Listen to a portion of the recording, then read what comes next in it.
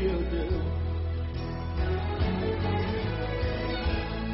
Take away my sadness, fill my life with gladness. Ease my trouble, that's what you do.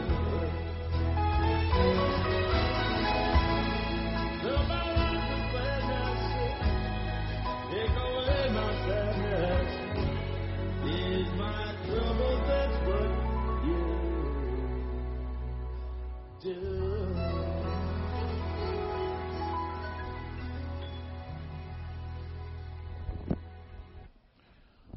Good morning, everybody.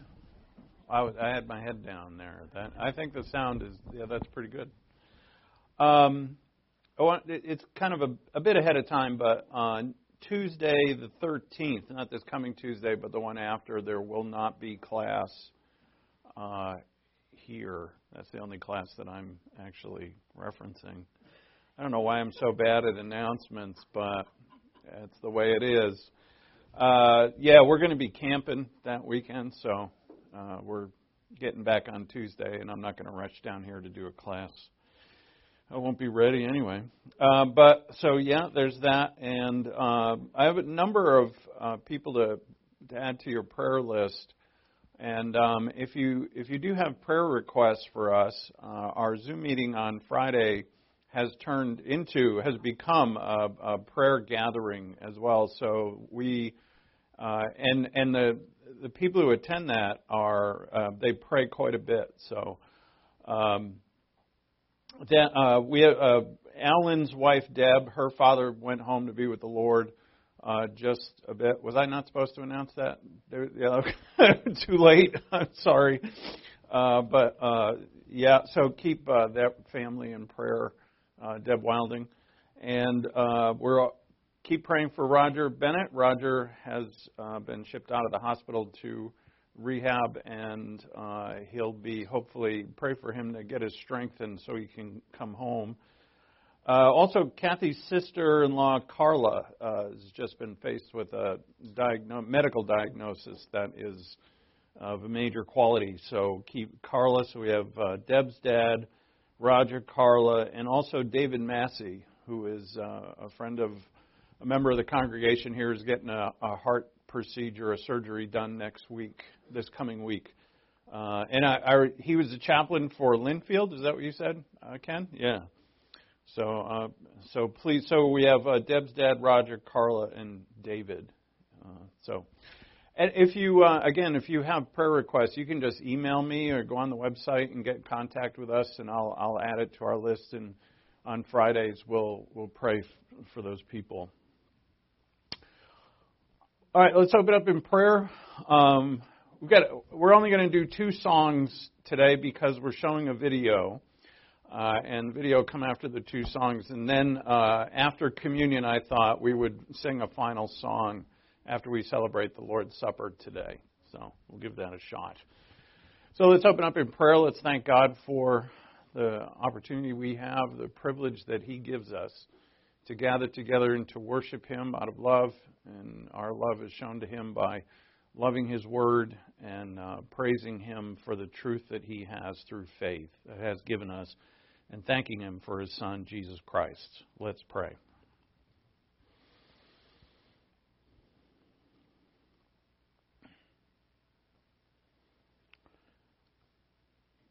Father in heaven, thank you so much for yourself and all that you have done for us. From before the foundation of the world, you have chosen us. You have elected those who would believe in your Son, Jesus Christ. Before the foundation of the world, you had planned for your Son to become the Savior of the world through an unbelievable act of love that would sacrifice Him on our behalf. We cannot imagine, Father, the amount of pain and the amount of sacrifice and loss that there was to Him and to you and to the Spirit for that event. Yet we rejoice, as all of heaven does now, as the God-man, the Jesus Christ, the Lord, your Son, sits at your right hand in heaven. And we long to be with him. And we know, Father, that through your truth and your promises that we will be. And so as we respond to you in faith, Father, based upon what you tell us is true. We thank you for your love. We thank you that you have made it so that we participate in that love by loving others in the same way that you have loved us. And so, Father, it is the most challenging of things to do, and yet you have called us to do it. So, as we grab hold of the future, Father, and long to be like you, even before we're with you, we ask that through your Spirit we would come to know and see you today even more, and that we would love to worship you together in song and as we celebrate the event of the Lord's Supper that you've given us.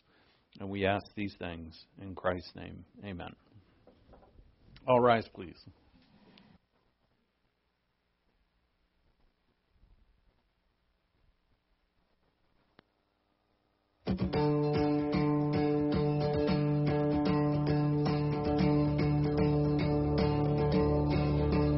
I was buried beneath my shame. Who could carry that kind of weight? It was my turn till I met.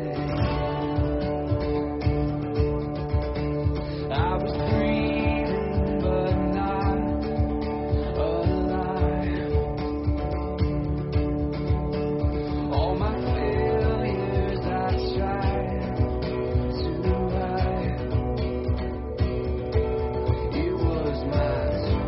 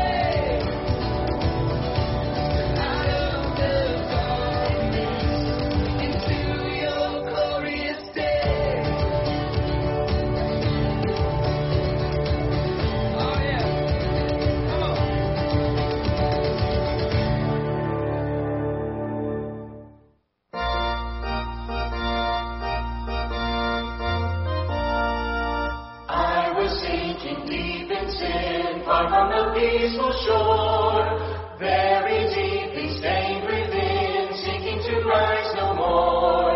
But the Master of the sea heard my despairing cry.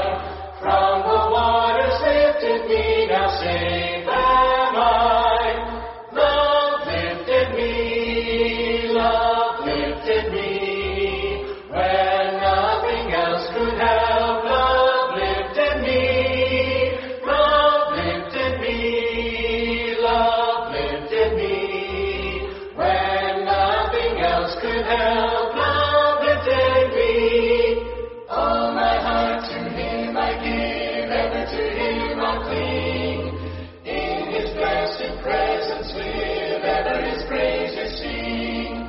Love so mighty and so true, merits my soul's best songs. Faithful, loving service to Him belongs. Love lifted even me, love lifted even me, when nothing else could help. Love lifted me, love lifted even me, love lifted even me, when nothing else could help. Love lifted me. Souls in danger look above, Jesus completely saves. He will lift you by His love out of the angry waves. He's the Master of the sea, billows His will obey. He, your Savior, wants to be saved today. Love lifted even me, love lifted even me, when nothing else could help. Love lifted me, love lifted even me, love lifted even me, when nothing else could help. Love lifted me.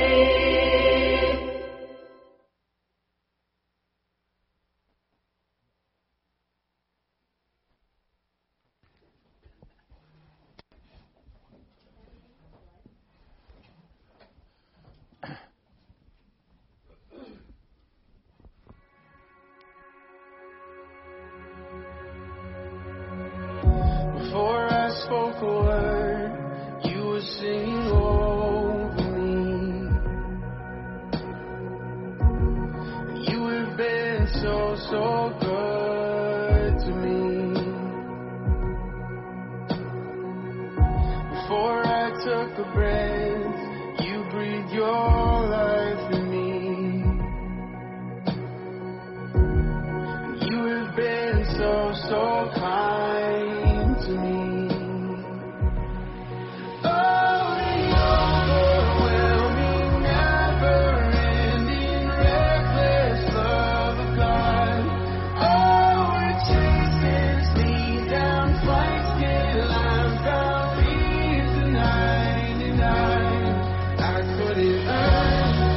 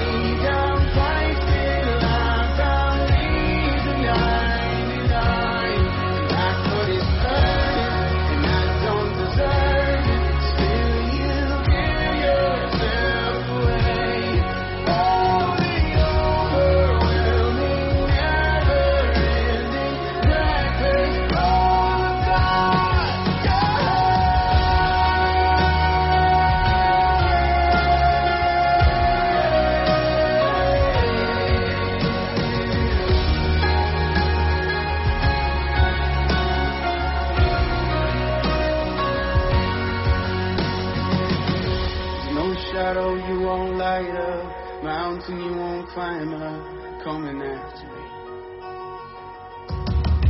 Snow wall you won't kick down, lie you won't tear down, coming after me.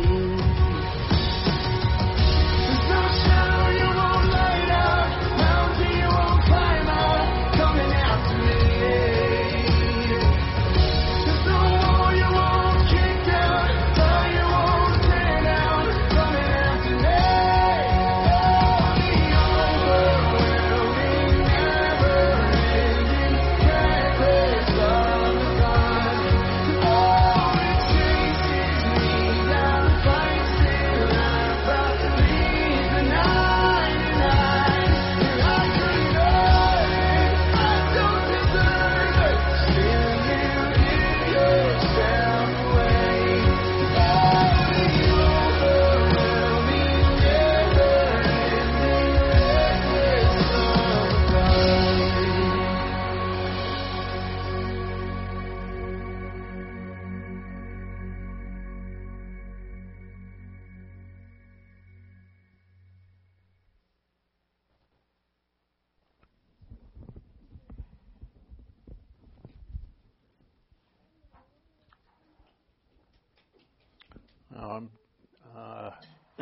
I need a minute. Thanks, Chris. Yeah, Chris put that together some time ago, and if you didn't know, that was little Maggie in the first picture. She was happier than she is now. The theme, this actually is our theme today, which is God's love, God's agape love, which is what you see there depicted on that. The word, the refrain or the chorus in this song is the overwhelming, never-ending, reckless love of God. Oh, it chases me down, fights till I'm found, and leaves the 99. And that, of course, is a parable. We looked at that parable this week of how absolutely reckless it was would be for a shepherd to leave 99 sheep unguarded just to go get one. If in the ancient world, while you're part of the work of a shepherd is to protect the sheep from predators, if you leave 99 alone, they're exposed. And so when Jesus tells that parable, he's making a point of that the love of God is nothing that is calculated. It is nothing that is merited. It is spontaneous. It is undeserving.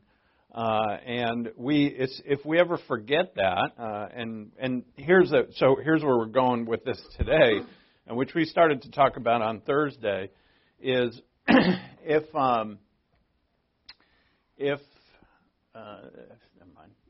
the love that God has for us now has to be given from us to others, and it cannot be changed in any way. We're very good at that. We're good at taking the love of God and kind of modifying it so that it's more easier or more legal. And I think that's the term that is used quite well here, is that we calculate. It's a legality. So we look at someone and we look at another person. We say, well, you deserve this much. You deserve a little more. You deserve a little less. And it's all based upon your history and who you are and what you've done. And you know, we're willing to give and hold back. You know, and so we calculate. And so Christ tells the parable of the vineyard owner who pays everybody the same, whether they work 14 hours or they worked 1 hour. And it rubs us the wrong way. We're like, that's unfair. And the love of God is unfair. It has to be. You're saved. What in the world is in you that makes you worthy of the salvation of God? I mean, none of us. So as he says here, I couldn't earn it. I don't deserve it. Still, you give yourself away. Sorry. When Paul speaks, so go to Matthew 22. Matthew 22. Alan, if you could turn me down just a little. Sorry, I know I keep doing this. Yeah, that's good. That's good. When Paul speaks of agape in connection with the cross or with justification, Paul writes a lot about agape. And we're going to focus on the New Testament today. And our main passage in 2 Thessalonians 1:3, Paul commends the Thessalonians that the fact that their love is superabounding. This agape love that Paul mentions, the other writers as well, Peter and John. And in connection with the cross or with justification, his thinking is essentially God's love. It's not any other kind. All right, so we're used to this, but if we can imagine that Paul, this great apostle, would consider, well, there are other kinds of love that I should teach the people of God. There is not. There is one kind, and that's what's taught. It's God's love. But Paul speaks of love, agape, in another connection. And he speaks of it as the fulfillment of the law. That agape is the fulfillment of the law. Now, I hope in your mind you're saying, wait a minute, Jesus' cross is the fulfillment of the law. How is agape fulfillment of the law? Well, we say tie it to the cross, but that's not what Paul is writing about. Paul is writing about us loving others. And he says it is the fulfillment of the law. So that we attempt to unravel. God's love is to be in the Christian and expressed to all others.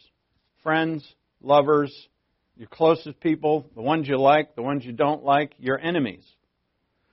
Right? Really, we can define agape in us by loving our enemies. And loving our enemies, Jesus didn't leave this up to us to say, all right, loving my enemy means from afar, right?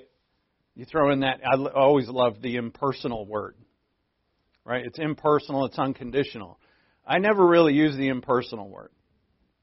And the reason being, I think we can all figure out when we have to separate from others. Sometimes you have to, and that's definitely the impersonal part. But I think for us, we can take that impersonal part a little too far and say, well, that person I don't have to deal with. Right? And we call it God's love. And we better be clear about that, before God. Did Jesus exercise impersonalness, I guess, to others? What's he doing with the sinners and the tax collectors and the prostitutes, those who in Israel were on the absolute bottom rung of society? What's he doing with the lepers and those who were cast out, with the poor, with those that people hated? He went right to him. I said, well, that's God. Yeah, now it's you. Sorry to break it to you, but now it's you. I'm not sorry, because when you grab hold of this, and meaning that you're actually going to start living it, your life is going to change in leaps and bounds. Paul has a surprising and startling change of emphasis. Here's Jesus now. Look at Matthew 22:35. One of them, a lawyer, asked him a question, testing him, "Teacher, which is the great commandment in the law?" And he said to him, "You shall love the Lord your God with all your heart and all your soul and with all your mind. This is the great and foremost commandment. The second is like it. You shall love your neighbor as yourself. On these two commandments depend the whole law and the prophets." So Jesus tells us here, the emphasis is certainly on the love of the Father, the love of God by the saint. You shall love the Lord your God with all your heart. That is the first and foremost. But when we read the New Testament, we find that there's a surprising and startling change of emphasis. There is. Jesus in the Gospels emphasizes love towards God. We get to the New Testament and the emphasis, by far. Now, I'm saying here, underline the word in your heart, emphasis. We have to ask ourselves, is it emphasized for a reason? That the emphasis in the New Testament is love towards neighbor, by far. With the word agape.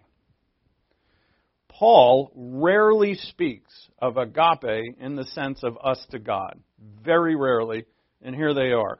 Romans 8:28, and we know that God causes all things to work together for good to those who love God, that's agapao, and those who are called according to His purpose. Secondly, there's only 4 of them.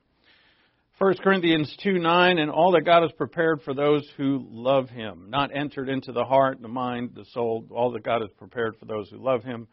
1 Corinthians 1:8, knowledge makes arrogant, but love edifies. If anyone supposes that he knows anything, he is not yet known as he ought to know, but if anyone loves God, he is known by Him.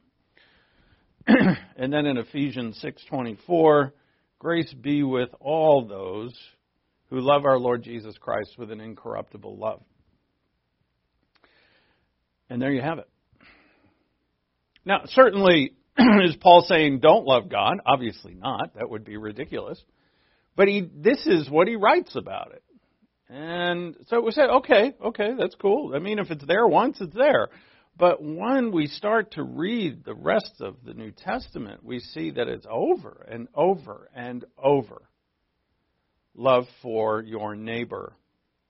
Even after a long time studying the Bible, we are shocked to discover that concerning love, Paul's emphasis is different than our Lord's. We wonder, and a lot of scholars do this, is Paul different from the Lord? Is Paul, creating his own religion almost? With Paul, the commandment of love for one's neighbor decidedly takes first place. And it turns out it's the same with Peter and John.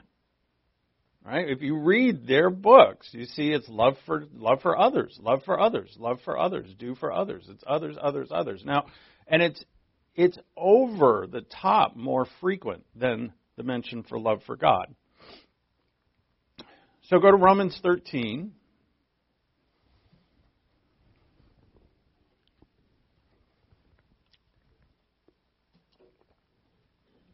Now, remembering our Lord said that the love for God and the love for neighbor was the fulfillment of the law.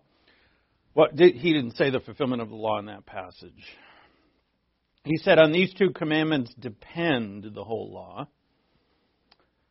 Romans 13:8.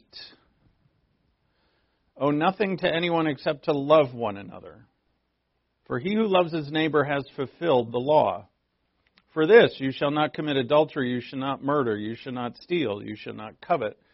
And if there is any other commandment, and there's a bunch more, it is summed up in saying, you shall love your neighbor as yourself.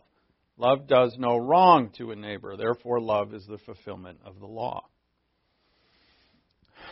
So when he's talking about the fulfillment of the law, he's left out, it seems, right? The first commandment. Jesus said it's the first commandment. And it's almost as here Paul left it out. Has he done so on purpose?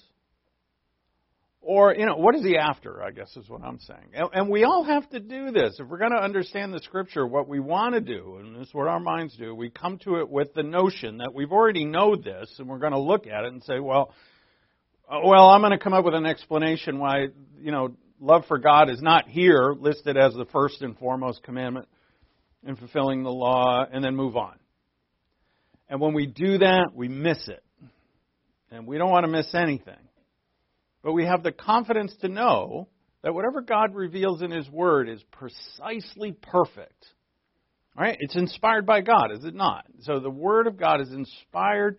It's sufficient. We don't need anything else. We don't need anything extra. It's all right here. Very quickly, so you don't have to take my word for it. Love for others. Galatians 5:13 through 14, Ephesians 1:15, Ephesians 4:2, Philippians 2:2, Colossians 1:4, Colossians 1:14, 1 Thessalonians 1:3, 1 Thessalonians 4:9, 2 Thessalonians 1:3, and I did not include some others from Paul and Peter's and John's, which would be another dozen at least.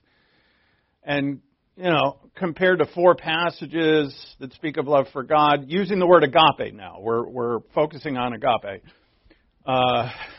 It's definitely decidedly more towards neighbor. All right, so maybe it's just the way it is and it means nothing, right? Or maybe this emphasis is for a reason. Paul's famous definition in 1 Corinthians 13, love is patient, love is kind, and so on, that's towards others.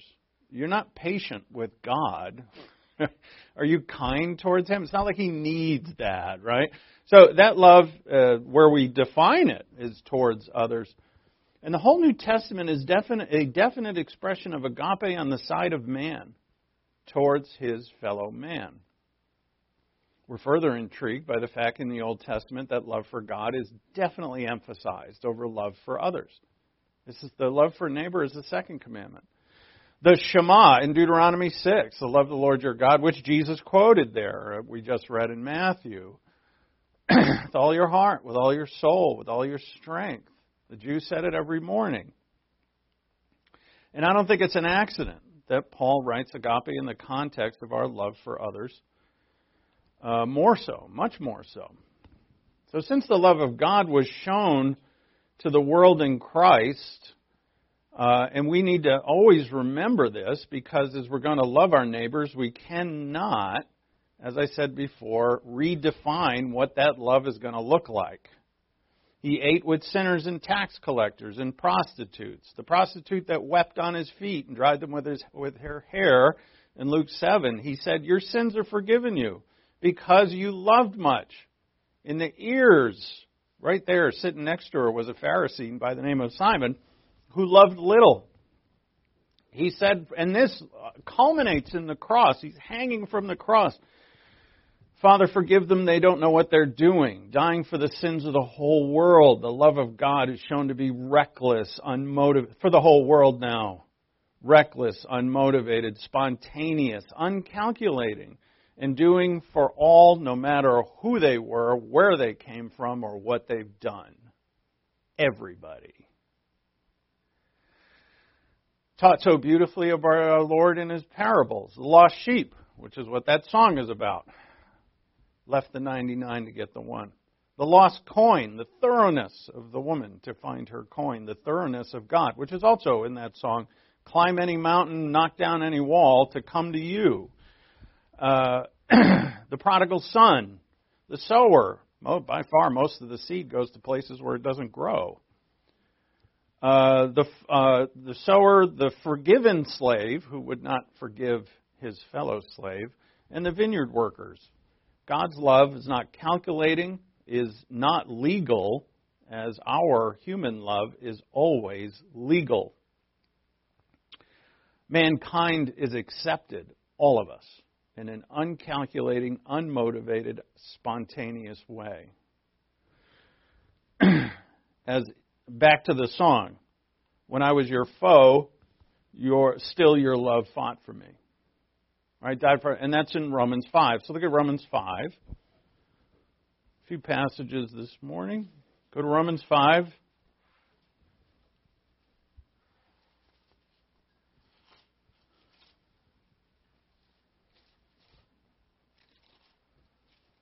I wanted to include more.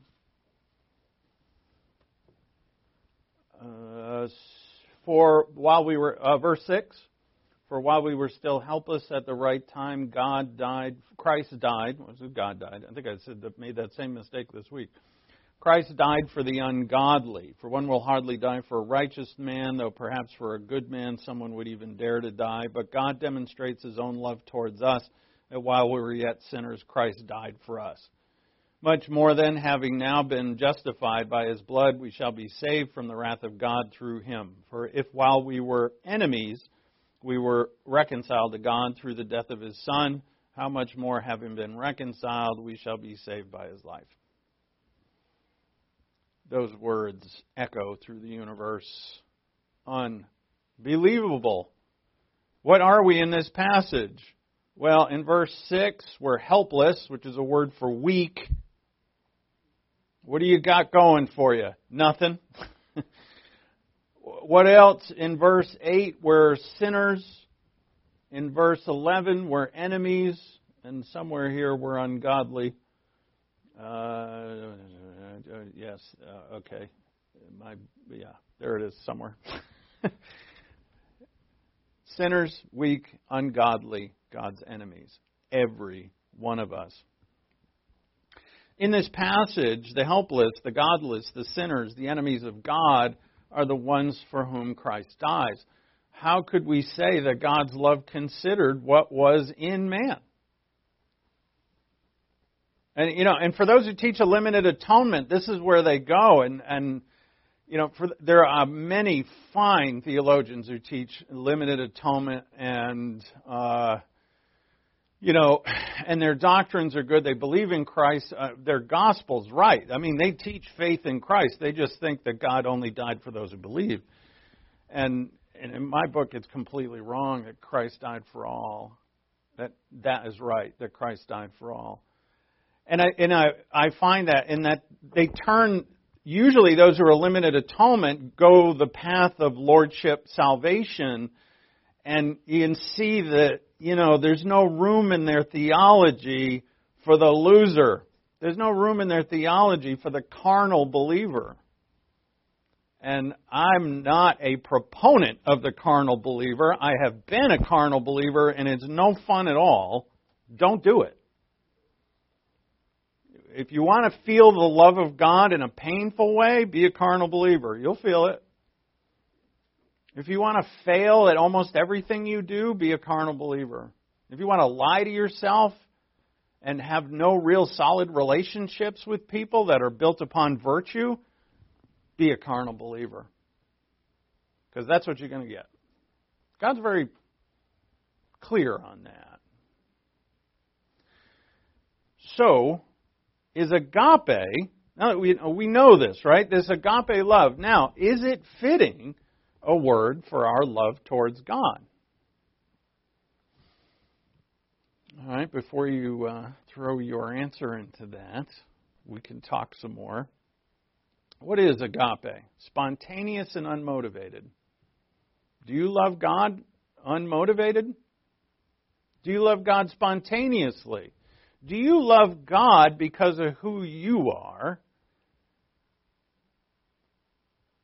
Do you love God because no one else would love Him? No. Agape, in its strictest, purest definition, would not apply to God. But yet it's used. The 4 passages that I showed you earlier. Those all things work together for those who agape God. So there's some unraveling to do there in that passage. But I'm not going to unravel that today.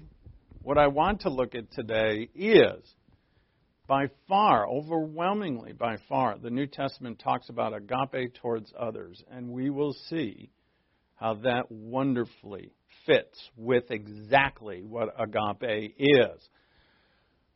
When it comes to God, I only love Him because He first loved me. You love God because He's awesome. You love God because He saved you. You love God because He's gracious and merciful and has forgiven you of all of your sins. You love God because He's wonderful to you. Now, if you apply that same logic to people, well, then you're going to love like maybe one person, and even them not all the time. Does it apply to God?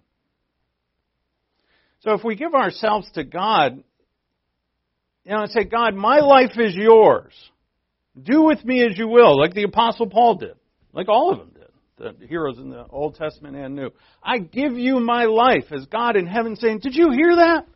That Joe gave me his life. Oh my God, I'm so excited. Thanks, buddy. No. God's like, well, duh.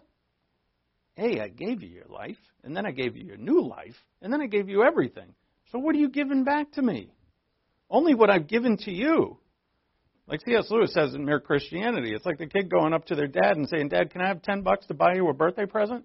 And when Dad gets the birthday present, he's not in debt to the kid. Our only worship of God is nothing but a response. Ever. We love because He first loved us. Our love to God is at best a reflex towards God's love that love he had towards us, so it's motivated. It's not unmotivated. So when Paul and the other writers of the New Testament speak of our relationship to God, they emphasize another word over and over and over and over. You know, and as I'm reading about this in a wonderful commentary that I love so much, you know, I'm on the edge of my seat reading about this. I'm at a point where I hope maybe you are, and I'm like, well, what? If it's not love towards God, what is it? And it truly was, like right on the next page. And then I see the word pistis. Because in this commentary, he bolds the Greek words. And I'm like, of course. What? New Testament writers emphasize our faith towards God. Well over and above our love towards God. And it's the way we think. You know, I think like this. I'll be like, well, so wait. Are you saying that I'm not supposed to love God? I'm supposed to just believe in Him? And you know, that's I was like, no, slow down. Don't jump to conclusions before you learn the whole thing, right? Well, of course you're going to love God. But remember, our love is a response God gives to us, and we respond in kind. Think about it. When He says, forgive one another, He says, as I have forgiven you. He's always telling Israel that you are holy to me because I am holy, right? And He says the same to us, 1 Peter chapter 1. Be holy for I'm holy. It's always a response to Him, and that's what faith is. Faith is a response. All believers have entered into God's love, and God's love is poured out within them. And then God says, now, so you've been the recipient of my love, my reckless love. You've been the recipient of it as an unbeliever who could do nothing to warrant my love for you. But now that you've entered into my love through faith in my gospel, I want you off of the sinner's bench. And I want you in the game. So, well, you didn't tell me that, God. Oh, yeah, I want you playing. I want you on the field. I don't want you sitting on the bench as an observer. I want you now, the love that I've given you, I want you in the field loving others as I have loved you. And how in the world am I going to do that?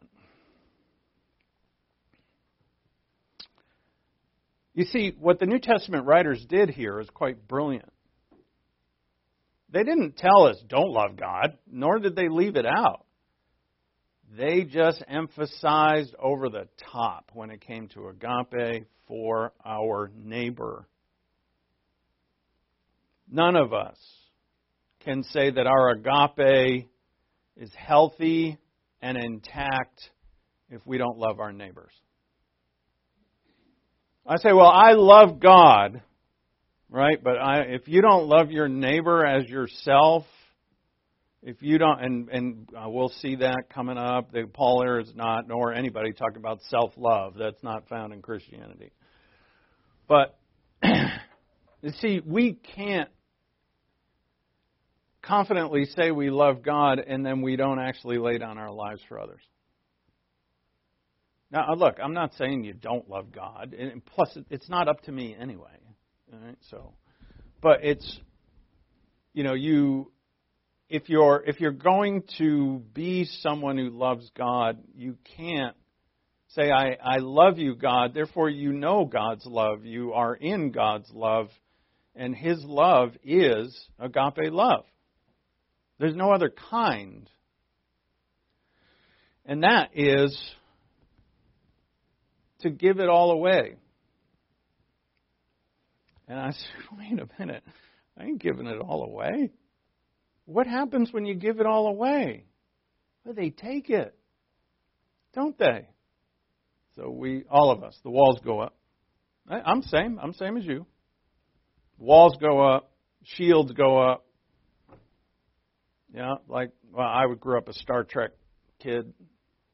So Kirk would say, shields, Sulu, shields, right? We put the shields up because we're not, I mean, I'll love, don't get me wrong.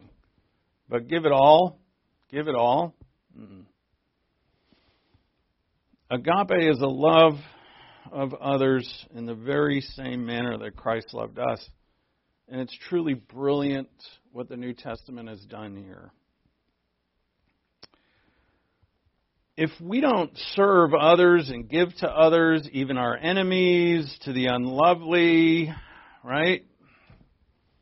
When we calculate before we do, when we do not do just because love is, agape is, I should say, then we don't have the love of the cross, which we just read in Romans 5. Paul equates the cross with God's love. He makes them equal. And, whatever your view is on this, or however willing you're how far you're willing to go, I should say, that's between you and God. But I know this, I see this calling.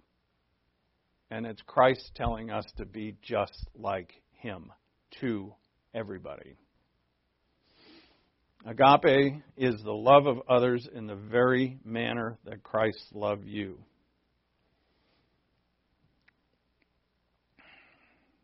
So it's not at all that Paul is getting rid of the love of God. Of course not.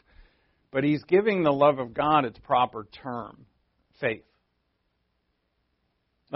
Don't you believe Him because you love Him? Right? You haven't seen Him. You haven't seen one miracle. I mean, of the material kind. You haven't met God. You haven't heard His voice. Why do you believe all that He says? That's because you love Him. So faith is the perfect word for this. I respond in faith towards God. All right, let's see this. Go to Luke 17.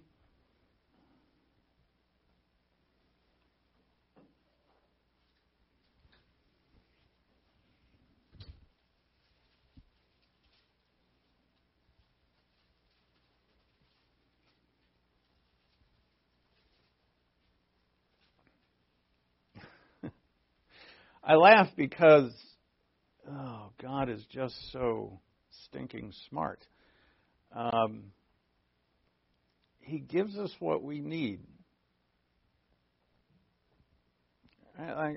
Currently, I just did this week. I'm taking a course in the Old Testament, and I had to do Leviticus this week.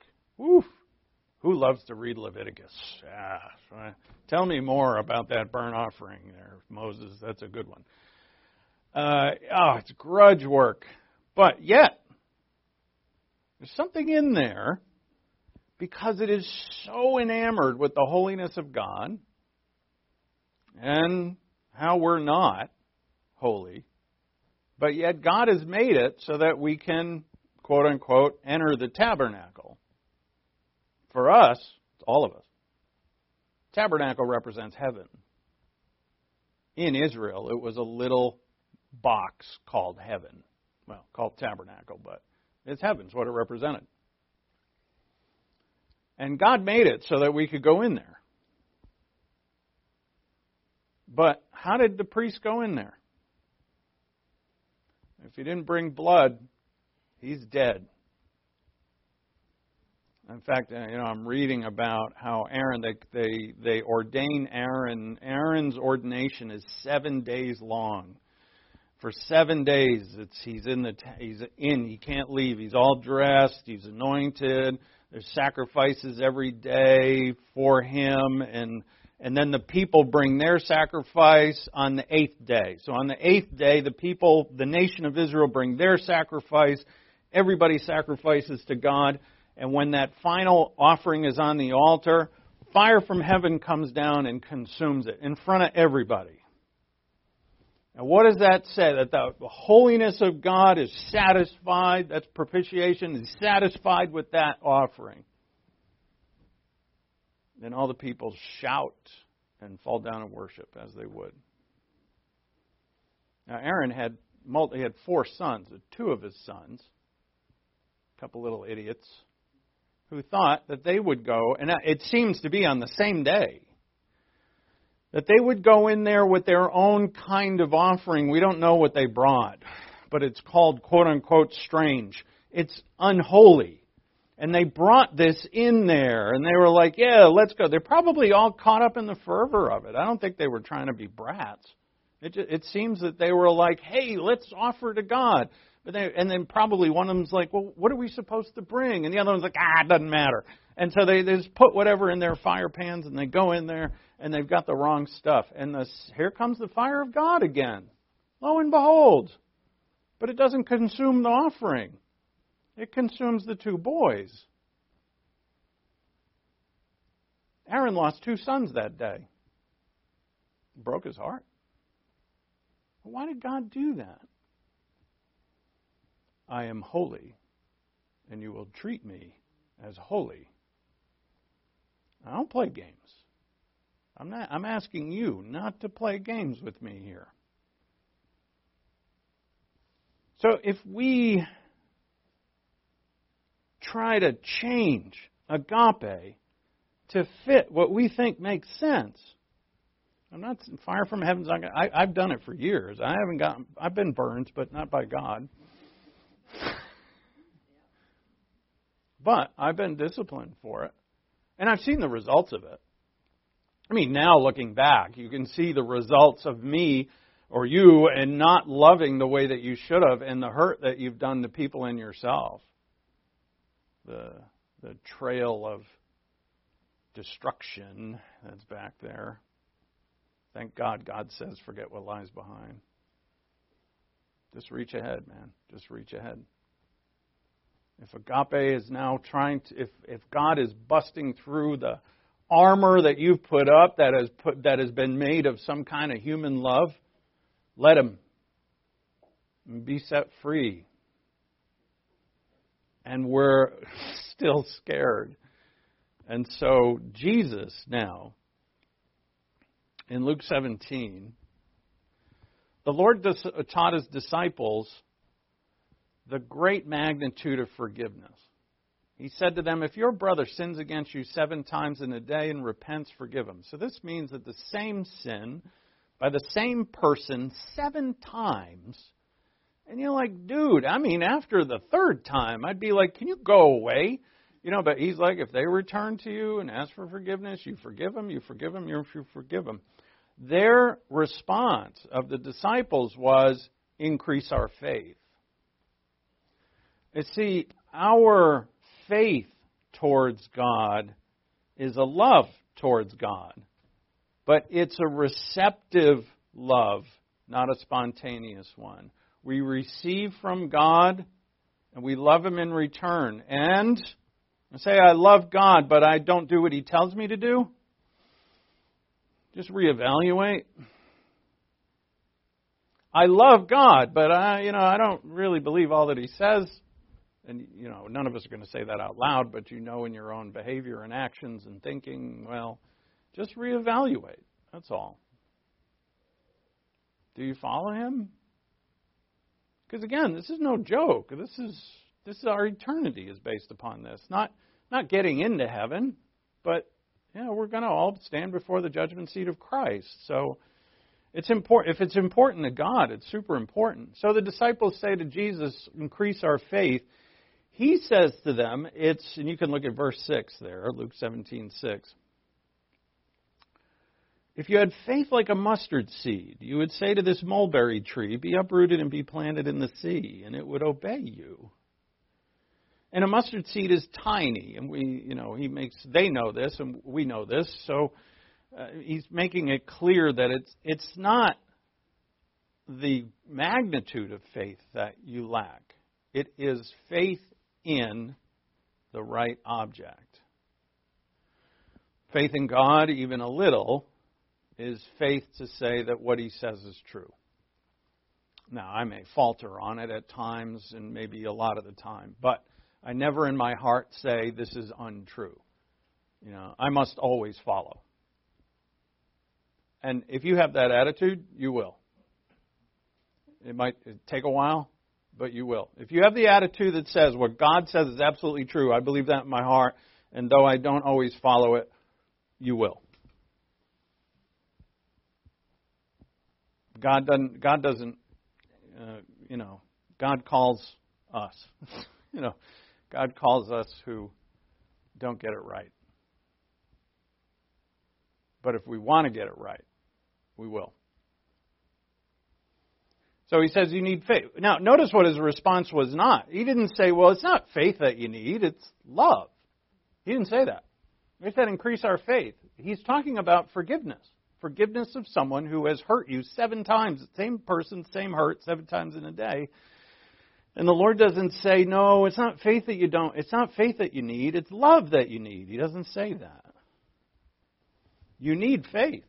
It's very little, but you need faith. You need faith in the right object. And then notice what he says in verse 7. Which of you, having a slave, plowing or tending sheep, will say to him when he has come in from the field, come immediately and sit down and eat? But will he not say to him, prepare something for me to eat and properly clothe yourself and serve me while I eat and drink, and afterward you may eat and drink? He does not thank the slave because he did the things which were commanded, does he?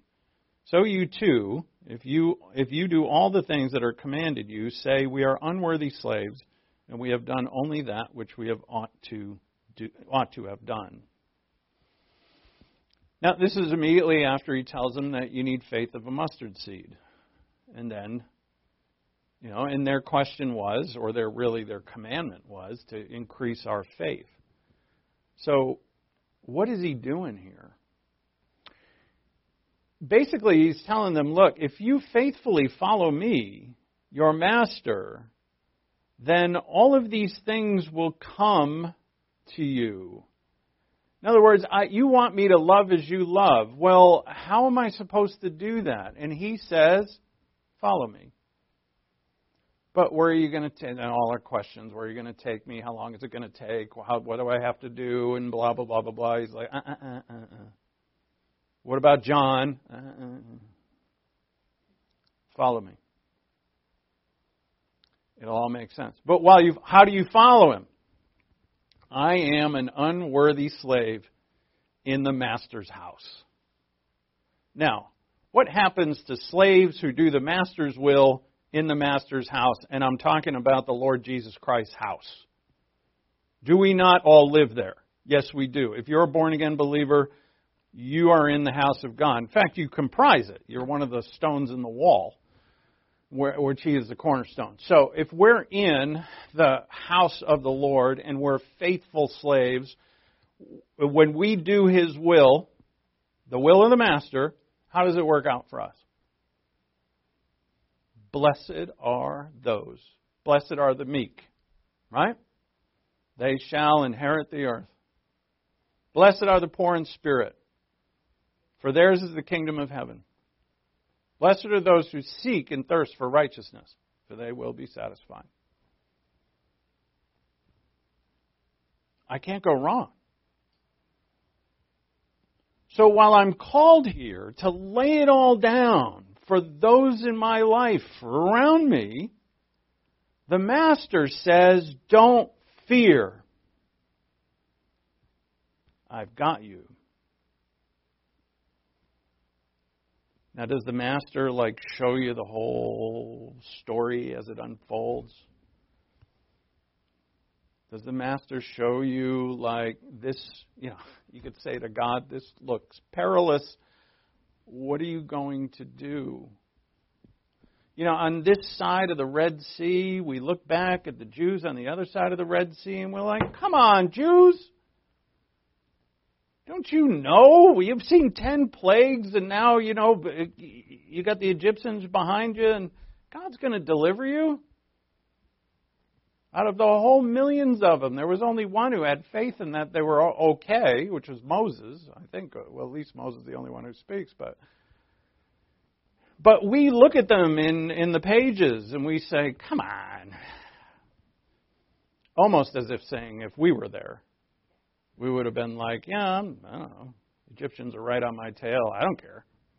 God's going to deliver me, isn't he? Is he? Well, we know this. But here, when if I faithfully follow my Master, I'll find the power, wisdom, and motivation to love as he has loved me. The love of God. Is it here? Of course it is. But it's in the word faith. More so. It's the love of God is here in the New Testament, but more so, it is embedded in the word faith. Hence, God who inspires the New Testament is very smart and good to us. Because if the majority of the New Testament was love God and then we saw a little bit of love our neighbor, how would we live? Be like, oh, I love God. But would my love of God translate itself into, I lay down my life for my friends? Man, you can't get around that phrase. What does lay down my life mean? It means to give it all away. Give it all away. We tighten up. Our hearts immediately throw up walls. Give it away. What about what we're going to lose? Don't I need a safety net? Look, and I'm not only talking about finances. And by the way, when God wills you to, and I know this is a caveat for some, who say, well, oh, thank you, Pastor, as long as I know it's only when God wills me to, and He never wills me to, but it's true. I give it all away in my heart first, and then when the time comes for me to give away, meaning that person in front of me has a need that I can fulfill, I am overjoyed that what I have given away in my soul, which is everything, I finally get to give it away in reality. I give it away in my heart first. And that's why love is spontaneous. If someone needs something and I can give it, but it's sacrificial, it's going to hurt me to give it away. I don't sit there saying, well, hold on. Let me run some numbers first. And I'm running and I'm looking. Well, let's make it money, right? All right. So I'm looking at my bank account. I'm looking at my savings account. I'm like, how much do you need again? And I'm calculating. Then I'm looking at my bills for next month or this year, and I'm calculating. And I got it all calculated out. And I hit back in the old days, you had not me, I'm not that old, but you had the machine, and it went bing, and you got your answer, and then you can say, well, this is how much I can give you. Bottom line. And God's in heaven saying, did a lot of work there. Is that what I did for you? Did I do a bunch of calculating before I came to your rescue? Or did I come to every single lousy person on this planet, and we're all lousy? Did I not? And we're like, yeah, Lord. And what I love, and God is so patient, He doesn't beat us down for this. He just says, look, let's learn this again. And then when you fail at it, He's like, let's learn this again. But I am never going to stop teaching you how to love like I do. So, do we need a safety net? No. We have one. As Jesus said, consider the sparrows, consider the lilies. We have a safety net. Well, I need to make sure that the people I give to respond properly. What if they just take it away? They'll just take it and, whatever. Take it. And what is that? It's legal. So God says to us, unworthy slave, do what I command you. And God says, look, anyone who is in my house who does my will be blessed beyond what they could ever think or imagine. So agape for others is uncalculating, unmotivated, spontaneous for friends, for lovers, and enemies. This is way overemphasized in the New Testament over and over and over. For time, I have other passages.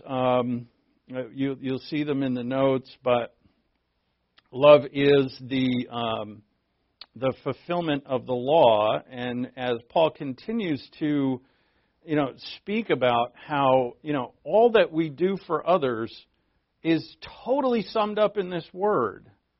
So like in the Old Testament, there's lines and lines and lines in the law about how people are to treat one another with, for instance, don't harvest your whole fields, but leave the edges of your field unharvested for the poor, so that they can come and pick. Now, they're gleaners. Ruth, in the book of Ruth, was a gleaner. And God said, purposely, don't do that. And when you go through and knock your grapes off or your olives off, the ones that don't fall off the first time, leave them there. Those are for the poor. And then he goes on. Don't steal. Don't rob. Don't do evil even to the stranger. There's plenty of lines in the law about the foreigner that's in your land. He says, treat them like one of your own. Bring them into your house. Be hospitable. On and on and on. That if everybody in the world lived this way, this place would be a paradise. But people don't. True. But then Jesus comes and says, you know how you knew the command to love your neighbor, right? And they're like, yeah. I want you to love your enemies in the same way. And people are like, wow, that doesn't make any sense. And it doesn't. It doesn't make any sense what God did in this world. It doesn't make any sense that we're here. It doesn't make any sense. There's a bunch of sinners, who absolutely know that they're in union with the God Almighty and they have eternal life and will see God face to face someday for eternity. None of it makes sense. But yet all of it is quite real. So towards others, agape, all others. Towards God, yes, you love Him. The manifestation of that love is your faith in Him. When you start to fear, laying it down, giving it away, losing yourself, that's when faith comes in. Faith says, I belong to the Master. How many times did the Lord say to the disciples, why do you fear, little children? It's kind of like Peter walking on the water for the first few steps. And then he starts to look around, and what does he? He sees the waves. He sees, oh my God, I'm walking on water. I'm going to drown. And he sinks. And Jesus' response, why is your faith so little? It wouldn't be forever, not for him. All right, let's pass out the elements. We'll celebrate our Lord's Supper. And if you want, you turn with me to 2 Corinthians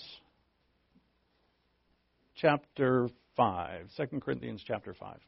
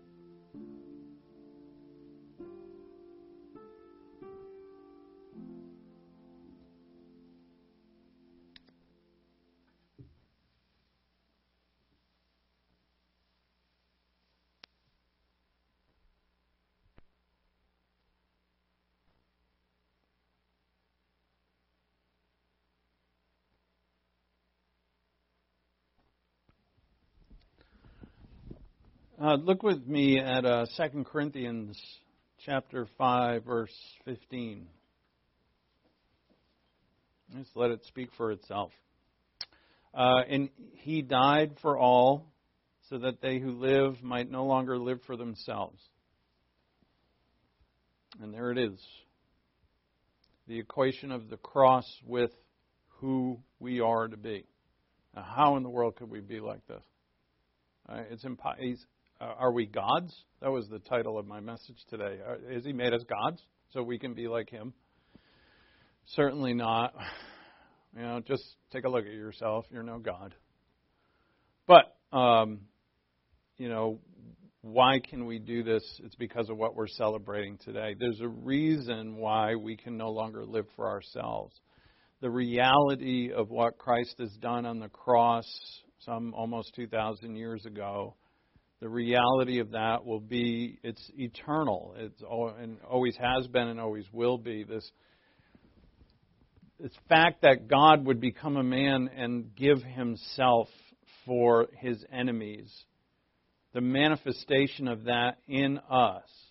And to me personally, it's not just, well, He did it, we should do it. Kind of like an obligation, although it is an obligation, but it's more so that, or I'd say at the same time, it's almost mystical in that God is in us and He has changed us. We have the Holy Spirit within, and we've been made new. And this new creature that we are, as we battle this old creature who doesn't want to do it, but we have to see here, as he's going to say in a second, that we're made brand new in Christ, and therefore we're made for this.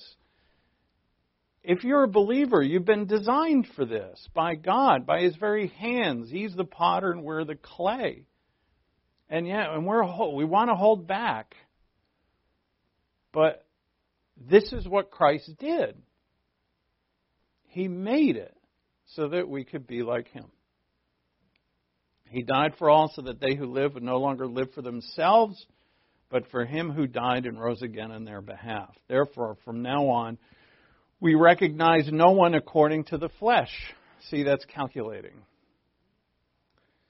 Even though we have known Christ according to the flesh, and at one time as an unbeliever, we looked at Christ in a calculating way, like all unbelievers do. But he says, yet now we know Him in this way no longer. We know Him as Savior, Lord, Creator. Therefore, if anyone is in Christ, he is a new creature. The old things have passed away. Behold, new things have come. What are the new things? There's a lot of them. Things plural. But agape love is one of the major ones. It's a brand new thing for us. Now, all these things are from God, who reconciled us to Himself through Christ and gave us the ministry of reconciliation. Namely, that God was in Christ. I love this phrase. God was in Christ reconciling the world to Himself. Somehow, some way, that was God up on that cross.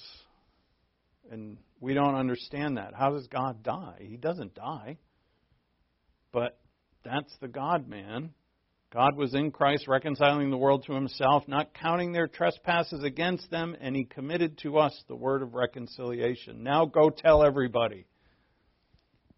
And, getting back to, we recognize no one according to the flesh because God gave us His love. When I go to tell everybody, I want to tell everybody. Not just those who are going to accept it or I think are going to accept it. Not just those who I like or I have an easy time being a light to. I want to be a light to everybody because I don't recognize you or anybody according to the flesh. I see you as a recipient of God's reconciliation, if you will believe. God was in Christ reconciling the world to Himself, not counting their trespasses against them, and He has committed to us the word of reconciliation. Therefore, we are ambassadors for Christ, as though God were making an appeal through us. We beg you, on behalf of Christ, be reconciled to God. He made Him who knew no sin, to be sin on our behalf, that we might become the righteousness of God in Him. And we are. And so our beautiful Lord and Savior, the night before He died, He instituted this. He took a small portion of the Passover concerning just the bread and the cup, and He gave it to us. And He said, the bread, first the bread. I received from the Lord, as Paul writes, I received from the Lord that which I delivered to you, that the Lord Jesus, in the night in which He was betrayed, He took bread, and when He had given thanks, He broke it, and He said, this is my body, which is for you. Do this in remembrance of me. In remembrance of our Lord's sacrifice of His body for our salvation. Let's eat the bread.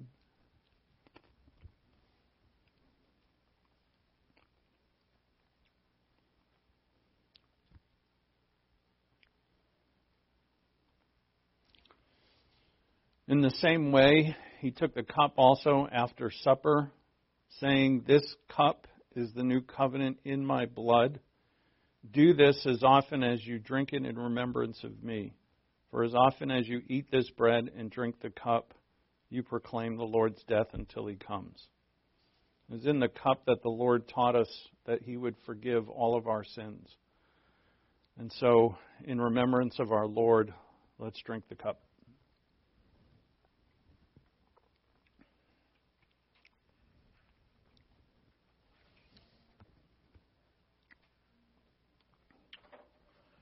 Let's pray. Our Father in heaven, thank you for all that you have done on our behalf through Jesus Christ our Lord. How could we possibly comprehend the sacrifice that He has made and the pain of hanging there, of those nails, of the jeering and mocking that was around Him, of the incredible beating that He received beforehand, never uttering a word, because He was following your will. He did everything for your will. And by that, Father, we are so grateful that He is resurrected, alive, raised again, and ascended and seated with you in heavenly places. Father, we are so eternally grateful. And we ask that our hearts would really grab hold of your love and to see it for what it is, which is epitomized in the sacrifice of Jesus Christ, our great Lord and Savior. To anyone listening who has not believed upon Him, I beg you to please consider who is the Lord Jesus Christ. He is the Savior of the world. And if you believe upon Him, you will be saved. He did all the work. And for all those who have faith, not of works, how could we possibly work for it? And He has delivered you through His sacrifice. Believe in Him. In Christ's name, amen.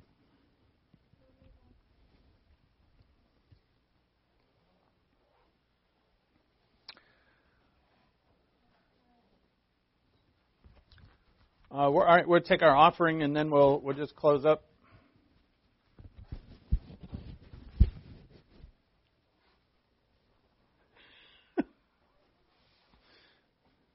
That's funny. You both are pointing different directions. Oh, I forgot all about it, Alan. I forgot. I know, it's my brain. That's all right. Keith, have a seat. It's all set up, so let's do it. It's only a few minutes. Let's sing a final song, and then we'll take our offering, and then that'll be it. Sorry.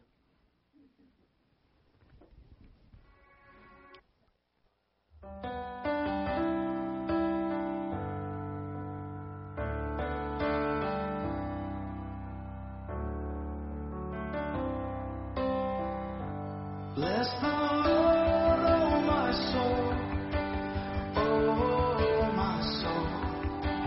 Worship His holy name. Sing like never before.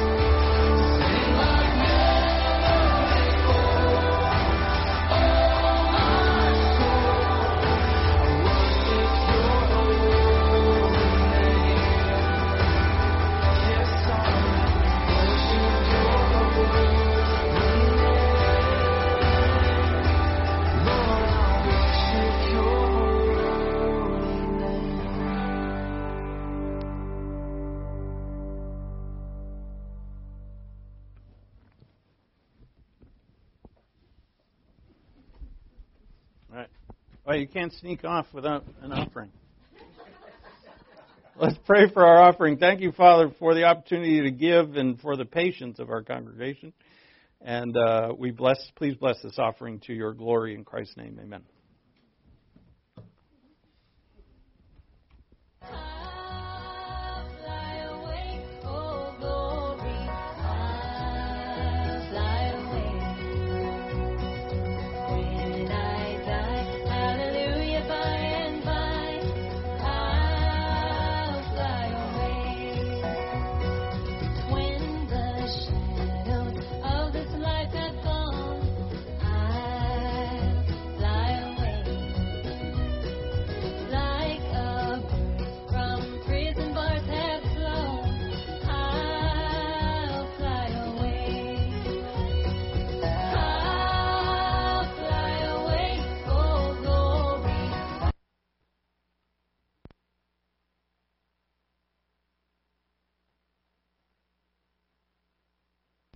It won't come on. There it is. Go ahead, Alan. You are dismissed. Now get.